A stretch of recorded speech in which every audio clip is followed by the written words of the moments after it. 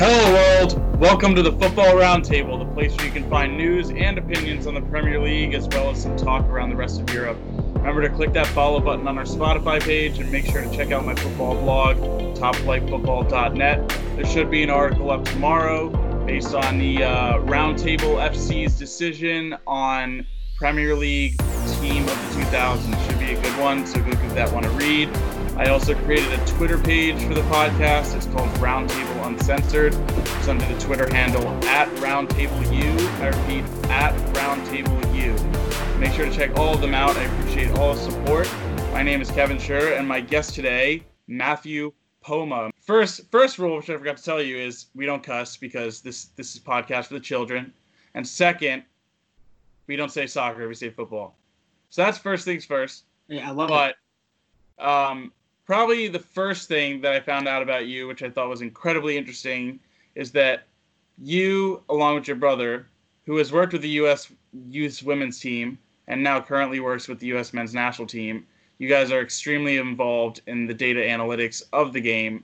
Now, what would you say is the importance of data analytics, and how does it contribute to what happens on the pitch? Well, first of all, the importance of it, it really kind of helps you go in depth to understand the game a little bit more. There's a lot of statistics out there, like, for example, just like shots and shots on target, where people use that to say, yeah, this team dominated the match. They had all these shots. But in reality, that doesn't tell you anything.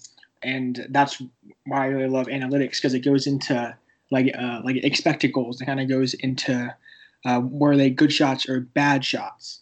And that's Right. when I really like the analytics side, because like I said, it really helps you understand what actually happened. And I mean, it can be used in a lot of sports, but I mean, football especially, it just, it's a really intense game that it doesn't really get the credit that is due by people that don't understand the game, because Right. little things happen and analytics keeps track of all of that. Right. Is that what you hope to be doing after you graduate? Yeah. My ultimate goal is to go into sports marketing and kind of do it for a soccer team, preferably a pro team. Right. And I also love coaching, and something I'd love to do for the rest of my life is kind of just coach youth soccer on the side. And maybe if I end up being good enough at that, then I could even just be a soccer coach in general. And even now, my first year coaching, I definitely use my knowledge of analytics to kind of teach everyone a little bit of a different side of the game they've never looked at. And so far, I've gotten a great response from the teams I've worked with. And I certainly do want to be in soccer one way or another throughout my life. Right.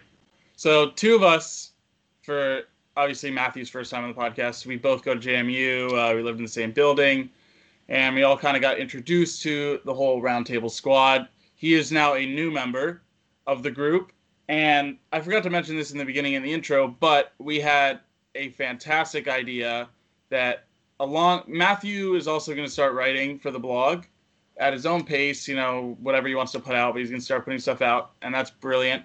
And also, we had potential ideas of starting a YouTube channel, and we would be, playing FIFA 20 career modes or Football Manager 2020 career modes, either or, possibly even both.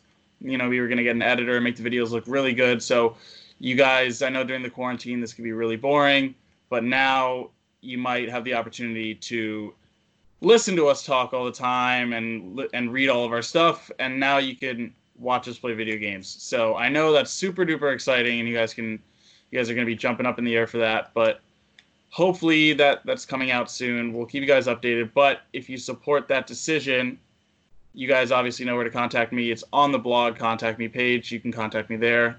I'll check my emails and I'll get back to you. But other than that, you are a Spurs fan.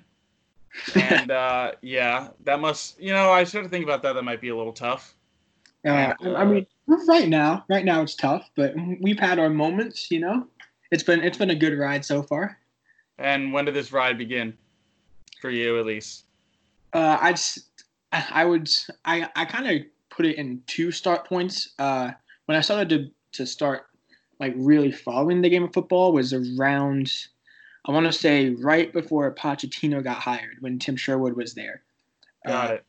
I'd say probably that spring was when I started watching soccer more, watching football more. And I first just started watching a bunch of matches and kind of just getting used to my new Saturday morning routine. And then there was just this one club. I loved the passion of the fans. I loved how the atmosphere of the stadium was and the fans, and that club was Spurs. And Obviously, White Hart Lane at the time was probably a crazy thing to get into. You know. Yeah. I mean, it was. I know. I think the new stadium is as well, but certainly the old White Hart Lane, the crowd was the closest out of any Premier League club, and it really helped to kind of just have everyone immersed in the game, and I mean, really create a great atmosphere. And that was one of the reasons I love football to begin with, is because it's an all-encompassing game, and I mean, no matter what, there's passion there. And right. I just really felt like excited to watch that team play. And then when it got to that off season, I was like, I just want to pick a team and stick with it. And it really wasn't that hard of a decision because they were my favorite team to watch, and I was a neutral fan. So it kind of started from there. I bought my first football jersey ever, and it really took off.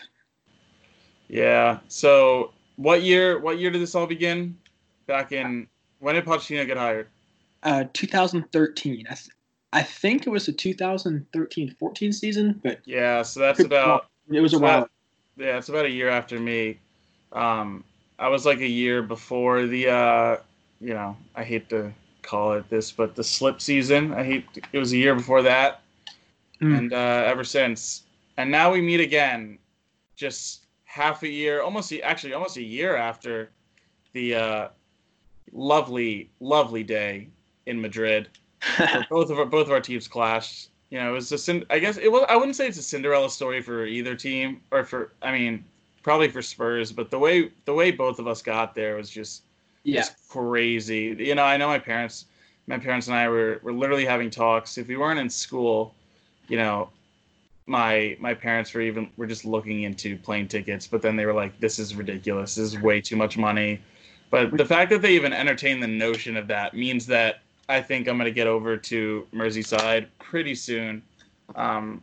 Hopefully I'll get over there. You know, that's something that's on my bucket list.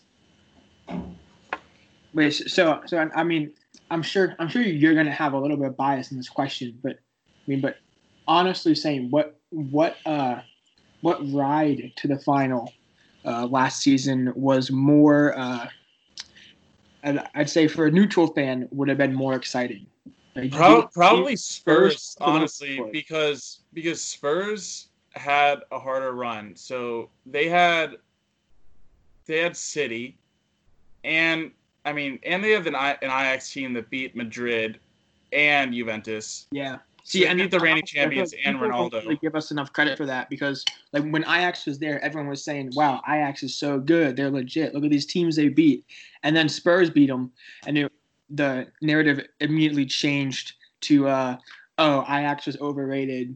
Ajax, right. And I mean, really, that entire season, Spurs never got the credit that was due. I mean, without Harry Kane, I'd say it was pretty impressive that we made it that far. And I still have no idea why. I mean, hold on, finish your statement real quick, and then I'll go. Oh no, I was done. I was just saying it was incredible how we made it without Harry Kane, like at all. Especially after Pep would always call us the Harry Kane team. It was nice to knock them out of the Champions League and along the way without him. That was a crazy game. I watched the whole thing again on the Bleacher Report Football YouTube. It was crazy. I love how they're doing that. I know on the last podcast with my friend Nick, I really wanted them to do Barcelona Bayern Munich the first leg, and they did it the next day. So I was happy about that. I watched that whole thing, except no Martin Tyler on the call, which kind of pissed me off, and that's kind of the big thing. But I lost my train of thought. Oh, right. how do you feel about them starting Harry Kane in the final? Because I know that was an interesting call because they made it basically the whole way without him. And I know at the time I was thinking like you can't not start him because I mean, hey, like Harry Kane is Tottenham and Tottenham is Harry Kane. So it was I mean we wouldn't be where we are today without him, you know? So it was and personally I think we would have been better off not starting him because I mean we got there on the back of Fernando Llorente knocking the ball down the son of Lucas Moura, who would put it in on counterattacks. So,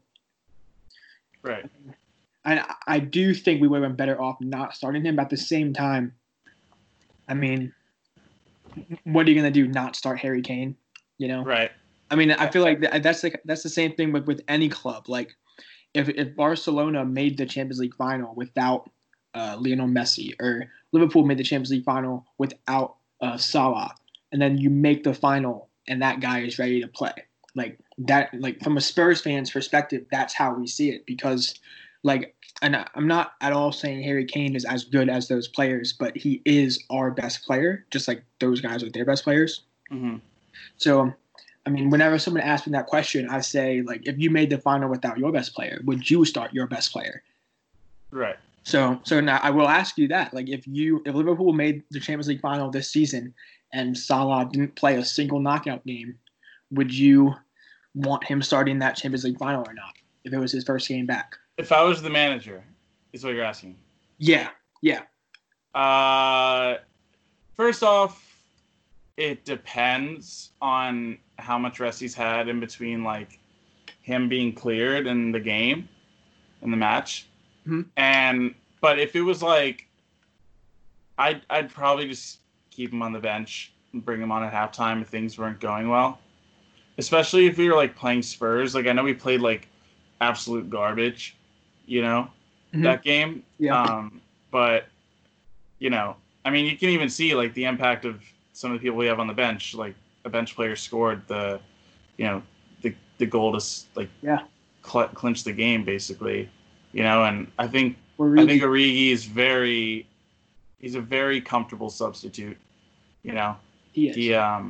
And I mean he's that kind of player too, and he's not the most consistent, but he's definitely a guy off the bench where he comes in and like it's almost like expected that he's going to get that goal. Right. Yeah. But yeah, that was an interesting game. I know we popped out the champagne afterwards, and yeah, I started to think like, what's the ceiling for us? But before I even go into that, what I think, I am super curious what Spurs have to do to change to start winning again. First off, not again. Don't hire Jose Mourinho. That's what I'd say first off. I understand why we did it. I do understand why we did it, but I mean, I'm just waiting for a year from now, a bunch of Spurs fans like, why did we hire Mourinho? And then I'll be sitting there, like, yeah, I think everyone in the world saw this coming. Right. When he tanks our club culture and all our stars want to leave because they hate him. Well, it's just his style. I don't think it fits anymore. Like it barely worked for his last title, which was in, it was I think the year before Leicester, which was 2014, maybe. I think it was 2014. It was like with Diego Costa and Willian were like in their prime. Mm-hmm. And God, I can't believe that's like 6 years ago. That's crazy. It doesn't feel like it. Yeah. The newer generation systems had just come out for video games. That's crazy. Yeah. But yeah, his style, I don't think it works anymore. It's too slow. It's grab the one goal and then sit back for the rest of the game. And I don't think that works when we have such powerful wingers and, superstar teams, super teams like PSG and all them. They're just going to charge at you like this, Oh yeah, I agree. Not every team's Norwich. So. And honestly, like I feel like that too. Sorry, I'm a big analytics guy, but I feel like that also ties into the emergence of analytics in football because that's only recent as well. And I feel like once teams started to realize, oh, maybe against teams like Mourinho, we shouldn't be drilling shots from 25 yards. We should just take our time breaking them down instead of finding that pocket of space and letting the goalie save it. They're not rushing. Why should we? Yeah, exactly. Like because I think when Mourinho was at Porto a long time ago, like I've watched videos on that before, especially when we hired him, and like, I mean, he's doing kind of the same things with us that he did with them, but back then teams would be like, oh, have a pop, and then you shoot it from 25 yards. But now teams, I mean, especially teams like Klopp's Liverpool, he's built a team they've got pace, they've got power, and they can finish the ball, so. Mm-hmm. That alone, you can get into the box much easier now, and and teams like understand that more, and they actually try to do it. And I think that's a big contributor into why it's not working anymore. And I mean, the games we won, we didn't sit back and we attacked. And then, I mean, against Liverpool, that game, I think it was 1-0 Liverpool. Which one?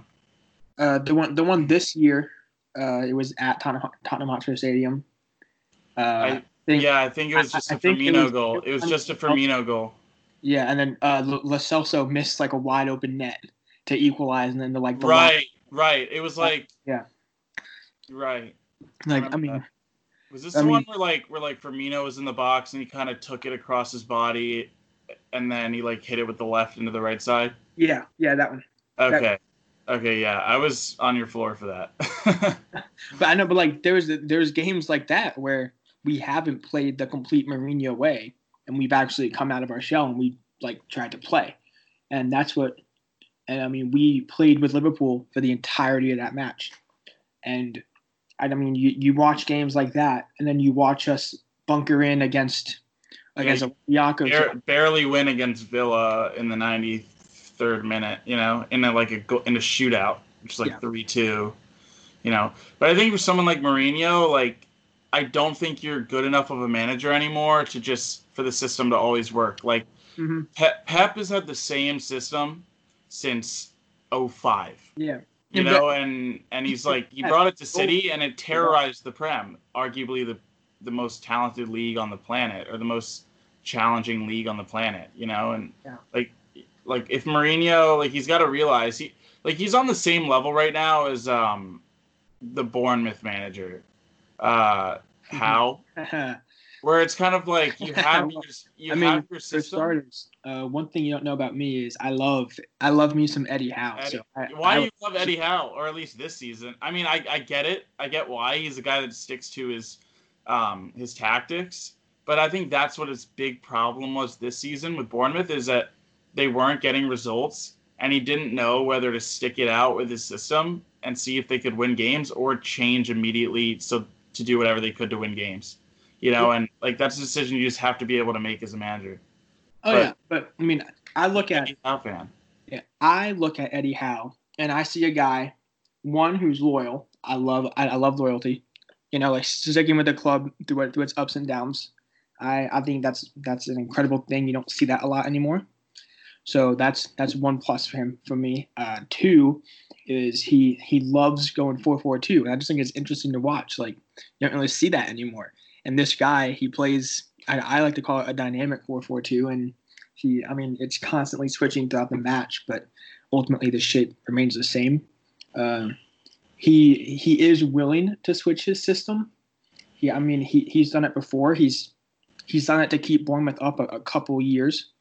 A couple years now, where if he's struggling trying to do a nice possession-based system in that 4-4-2, he'll switch to a counterattack, right, and start to absorb pressure and play how a small club like Bournemouth should be playing.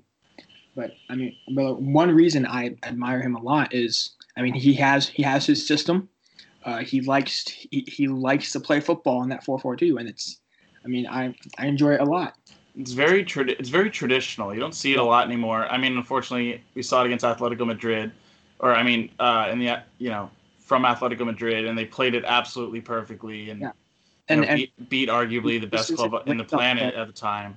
Yeah, Eddie Howe's link up play it's through his wingers. I mean, it's very traditional Yeah, he and just like doesn't have the talent, I don't think. exactly. And honestly, I don't think he'll ever get the props he deserves until he actually uh, ends up leaving Bournemouth one day. Because I think at a club like Bournemouth, you don't have a stadium big enough to bring in a lot of money, which means you can't bring in better players, or you can't build up your infrastructure and all that. And Right. I mean, they're I mean, just such a I small think club, and I think they're gonna make a little bit of money off of Nathan Ake this summer because I yeah, mean, although they bought him back in what was it like 2017 from Chelsea, I think they're gonna flip, a nice price tag on that. oh yeah. He's very good. But Yeah, I mean, I something just about think Dutch center backs. you have all these small clubs that will stay up a couple years, and then they'll go down. Bournemouth haven't done that. I mean, every year they're consistently Mid-table, you're right. mid-table. I mean, this is the first year that they've struggled. Southampton. Yeah, it seems Yeah, like Southampton too. Like that, I wouldn't say they're small. I say they're always like a medium-sized club, but I think they're starting to, they're on the back end now. You know, oh and yeah, I think teams like Wolves are going to be here for a while, and hopefully Sheffield United. This isn't just a Cinderella season. It's been a good. It's been a good season. Such a shame that it hasn't been able to end. yeah. Hopefully they do come up with a plan to end it, or we have enough available time with the virus to even work out a plan and even try to do something. Oh yeah, I agree. I think I really hope they end up finishing the season because it's. I mean, there's a lot of things that still need to play out. Right. You're right. Relegation, promotion, Champions League, Europa League, player contracts that end in July. I talked about this a lot last week, but Anna wrote an article about it. You can check it out on my blog. And like, there's so much that still needs to be done. Like, a season is just it's to say it's like a system with so many running parts that if something breaks down or all of them break down, there's like all hell could break loose. It's not an understatement at all. Yeah, and also, I mean, even with Man City's ban, like now fifth place is up for right. The Champions. Right, you have teams like Wolves and Sheffield United. Year, like Wolves, Sheffield United, Manchester United, Spurs, and Chelsea are going for that spot, I think, and Arsenal. So there's a lot of teams. I don't know about Arsenal. I don't know about Arsenal. Nothing's impossible, but I don't know about Arsenal. Yeah. There are like six solid teams. I mean, they play really well under Arteta, and I mean, the results were coming. Like, they had good performances, and eventually they were going to start picking up really good results. And I honestly think Arsenal was an outside shout to get that last spot. I really do. Right. As much as it pains me to say, I pride myself on being an honest guy, and I think Arsenal were being slept on a little bit. Kind of. I mean, I honestly compare it to how Spurs was slept on the Champions League last season. Like you sleep on these teams that are hot, and then all of a sudden you're losing at home, and you're like, what the heck just happened? Right. But yeah, to think like Sheffield United had a game in hand, and with 3 points they'd be in that spot. Mm-hmm. It's crazy. It's crazy. I mean, each team only has 10 more games except for Villa, City, and I think Sheffield. Well, yeah, Sheffield. They have 11. And so the plan that I read was they were going to do, the isolation camps. I don't know if you read about that, but they do it over the span of like 6 weeks in like June and July. Yeah. And it would just be like a summer football fest. Crazy TV. And that would make them so much money too. Right. That's a great idea. Right. I think it'll be at a time where the virus isn't completely gone, but it's been steeply, it's been dented for sure. Yeah. The damage, it's been contained. But but Sky Sports came out today. They said that if the season does end up getting canceled, they won't ask the clubs for their money back. Which Yeah, fair play. That's classy. that is. I mean, they went out there on the pitch every single weekend and Mhm. played for you. Like you can make it back. Like you can make the money back. If people got injured, like serious injuries this season, like Mhm. it seems like it's all for nothing if it's canceled. Yeah. You know? So what is your and I know I have a thought on this, and I'm pretty set in stone on it. But what do you think about like how do you think the best way to handle it would be if like if they are not able to finish playing? Like how would you think they should decide The the title. yeah, I mean the title, the Champions League, relegation, promotion from other leagues, like because I have a very hard opinion on this. I'm just wondering what yours is. I don't know. Like, And I mean I know for you it's tough because right now your team is in first and they well, are no, I mean if the season gets canceled, and like part of me is like if they don't hand us the title, like it's fine because I believe that we're at a level where we can do it again, and it's not like the slip season where it was kind of just like a one and done.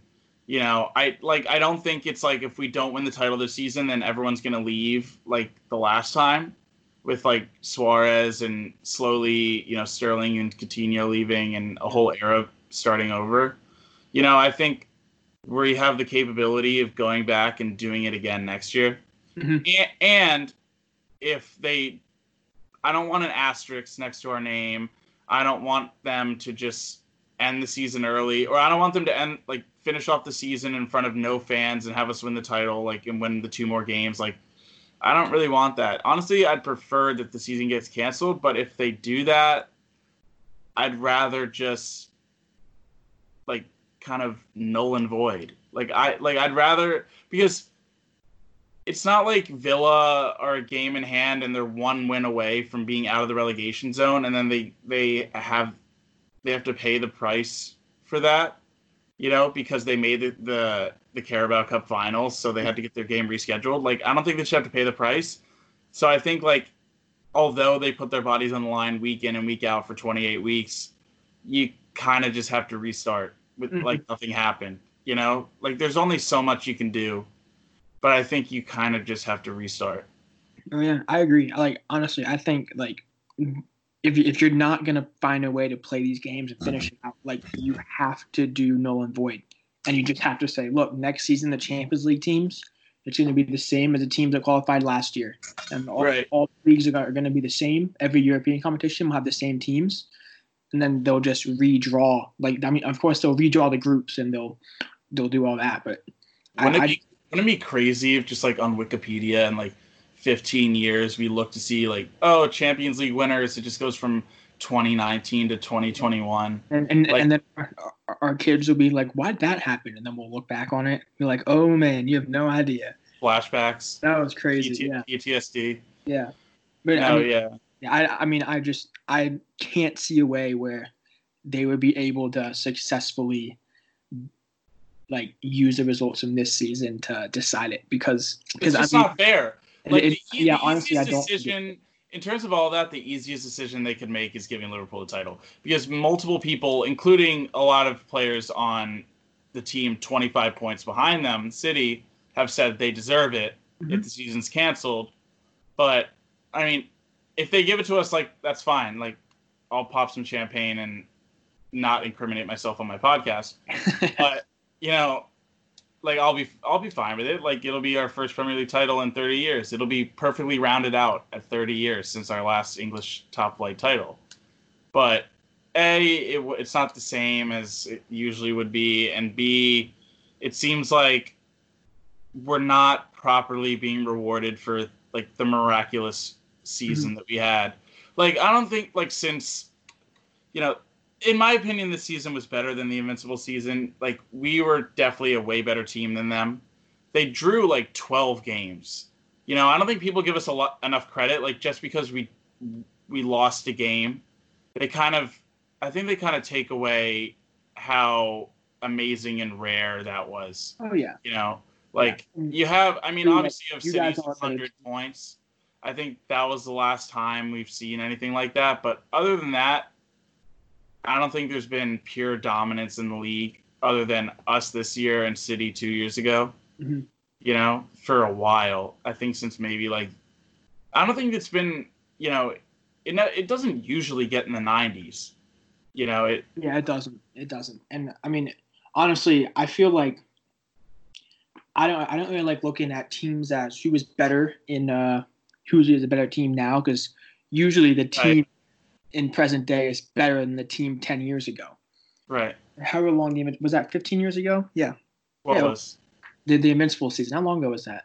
I believe I want to say it was '06. Okay. So yeah, like let's just say 15 years ago. I mean, honestly, the way that athletes are these days and the way that they have to train, like, I mean, really, any of the big six clubs today, I'd say would probably beat that Invincibles team, just because like players now are better than they used to be. Right. So they've evolved. I like looking at things like this as who was better in their day. And was the Arsenal Invincibles better in their day, or was Liverpool now better in their day? And I'd still give the nod to Liverpool. It's hard to imagine there's a team that is better than that, you know? But that's how I like looking at it. Kind of like when people say Pep Guardiola's 2010 to like 12 Barcelona was the best team ever. Like, I mean, yet again, it's still like, let's say 20 years from now, there's a team that's doing what they did. Right. Better, you know? To be fair, I've watched a lot of that team like back recently because they played the I don't know if you watched the United Barca final on Bleacher Report. Yeah, I've seen it. But and then after that game, I just went searching for just game footage, and yeah, they are. Really, I have not seen ladders Man United. Like that was like a 5-0 game. That was not a 3-1 game. In their defense, they did come out strong, but they never stood a chance. But that is some of the best football I've seen. Oh yeah. From a team, that's the best football I've seen. So I would give them the best team of all time. Yeah, that might have been a bad example, but right.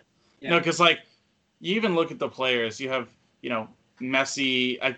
You could say right before his prime, a little bit before his prime, but let's be real. He's always been in his prime. He's always maybe like right now he's declining a little bit, but he's still doing Messi things. Mm-hmm. Prime Iniesta, prime Xavi. You still have Puyol at the end of his career, prime Piqué.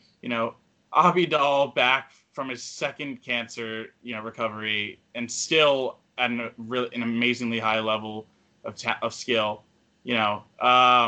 Prime Pedro. Pedro was one of the best wingers in the world when he was in his prime. He was. David Villa, who was also just, probably so scary to go up against. he could finish from anywhere. And then Messi in the middle as a 10.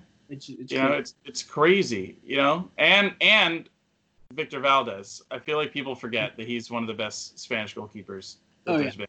Honestly, probably one of the best at ball distribution goalkeepers as well. Right. He was fantastic at that. He essentially became an 11th field player for them. Right. And it's hard. He's kind of like Ederson today. That's who I compare. Ederson. I think Ederson. It's more Ederson just because it's Pep. But I was just about to say I love system goalkeepers. Oh yeah. And I think you don't even have to be a football supporter to know what that term even means. It's like you're not just there to save. Like you're there to, be an 11th player, as you were saying. And I love how nowadays there are more of those. I know right now it's probably just 3. Alisson, Ter Stegen, Ederson, probably just those 3. But as time goes on and the game keeps evolving, these more players are going to get better, and they're gonna retain and possess more skill no matter what position they're playing. Like in our team of the 2000s, we have Gary Neville, and he was a great crosser of the ball, extremely passionate for the badge, but he definitely does not possess nearly as much skill as a prime Marcelo or hopefully Trent Alexander-Arnold in his prime and maybe a few years. Absolutely. Right. So. It's interesting. It's interesting how the game evolves, Mm-hmm. and you can kind of see stuff like that in the article that we kind of came up to, put together. Yeah, yeah. So I, let's keep this moving. Do you have any other questions for me to let these viewers kind of know more about me? well, Since I'm a new addition. I mean, we were going to get that over with on the YouTube channel. You are going to be the most active member. I can't seem to get the other guys on the pod unless they're all together. I had 2 episodes with them. No shade, though. No shade. Everyone's busy. We have 3 weeks left of school. And then once the summer hits and we're still in quarantine, then that's when content is going to come out like crazy for you guys. Especially with Matthew and I, I'm hoping to mail one of my microphone sets to him so that we can both have good audio no matter where we are. And you also have to keep in mind, like right now, I'm not a student because of my health reasons. So I do have a lot more free time than right. everyone else does that's on this podcast. So right. I don't blame them at all for not being able to get on. Yeah, I'm honestly prioritizing this over other stuff and kind of just finding every loophole I can to get my work done. But honestly, that's just passion right there. That has nothing to do with not want to do your schoolwork. That's like, hey, I love what I do and I want to do it. So yeah. All right, let's see what time we're at. Oh wow, perfect time. We're at about 37 minutes. So I think we can wrap it up there. Guys, thank you so much for watching, or not watching, listening. Again, I have my football blog, which Matthew is going to be writing for soon. We'll be posting his first article soon. That's topflightfootball.net. We have the Twitter for the podcast, Roundtable Uncensored, or the handle Roundtable U. And then, obviously the Spotify page with the podcast, Roundtable, the Football Roundtable. So obviously click a follow on that. And also on the blog, make sure to contact me and give me any advice or any feedback that you have. I'd extremely appreciate it because, I work hard every day and I'd love to hear what you guys are thinking. But other than that, we're going to wrap it up. Thank you if you got this far. Matthew, give them a peace out. Yeah, see you guys. I'm looking forward to working alongside Kevin. All right. See you guys later. Peace.